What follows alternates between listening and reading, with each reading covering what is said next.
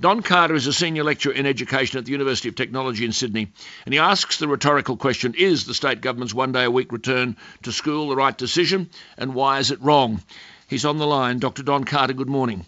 Good morning, Alan. Thank you for your time. This is very disturbing, I think. You talk about three main functions of education, and I have to commend you. Each one of the three is ignored. Just explain the socialisation function. The socialisation function is very important, particularly, as you pointed out, for younger students.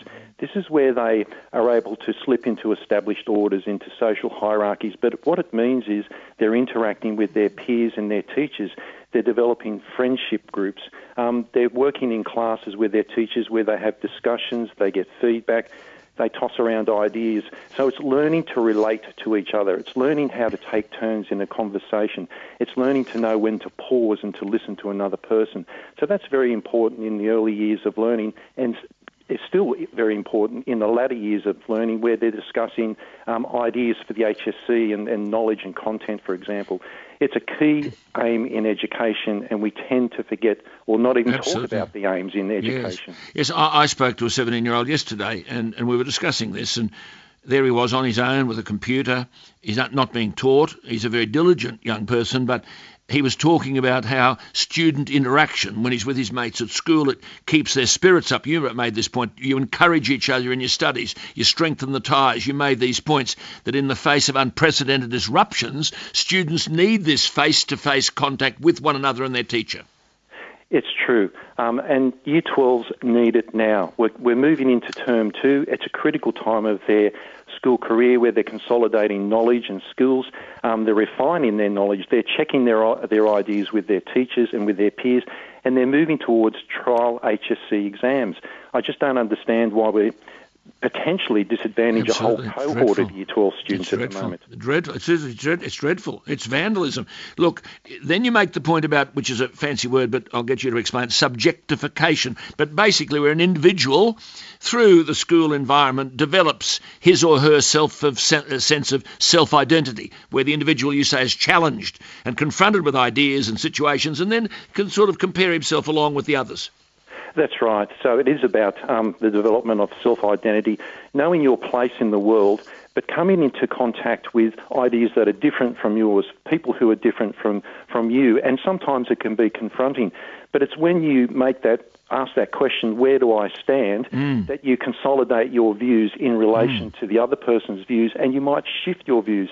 It's part of the learning process. Yes. And schools are very much central to that subjectification. Yes, I mean, the teacher often asks, if you're studying, you mentioned Great Expectations, if you're studying Wuthering Heights or Great Expectations or Shakespeare, and you make an observation as to what you think as the teacher or the student is about, and the student says, oh, I hadn't thought about that. I thought this. And there's this wonderful exchange in a situation where they're learning from one another. Exactly right, and it's enhanced because they're there physically together. When they can watch each other's gestures and mannerisms. They know what the other person is trying to get across because the physicality of that person helps get that message across. Absolutely, and often they derive confidence from that. They weren't confident about their view, but someone reinforces the accuracy of what they're... Hey, that's a good point. That's a good point, James. Oh, hell, I'm doing all right here. I'm better than I thought I was. Then the third point you make, which is critical and disturbs me enormously at HSC time, qualification. Yes, qualification. Qualification at the Year 12 level is what it's all about. It's about gaining that qualification, the HSC. Now, throughout a school career, students do gain different types of qualifications. Academic qualifications like passing the NAPLAN test, school assessments. There's qualifications they might achieve in creative arts and performing arts, in debating, in sport, for example. But they're all working towards this Year 12 qualification, the school leaving credential, the HSC.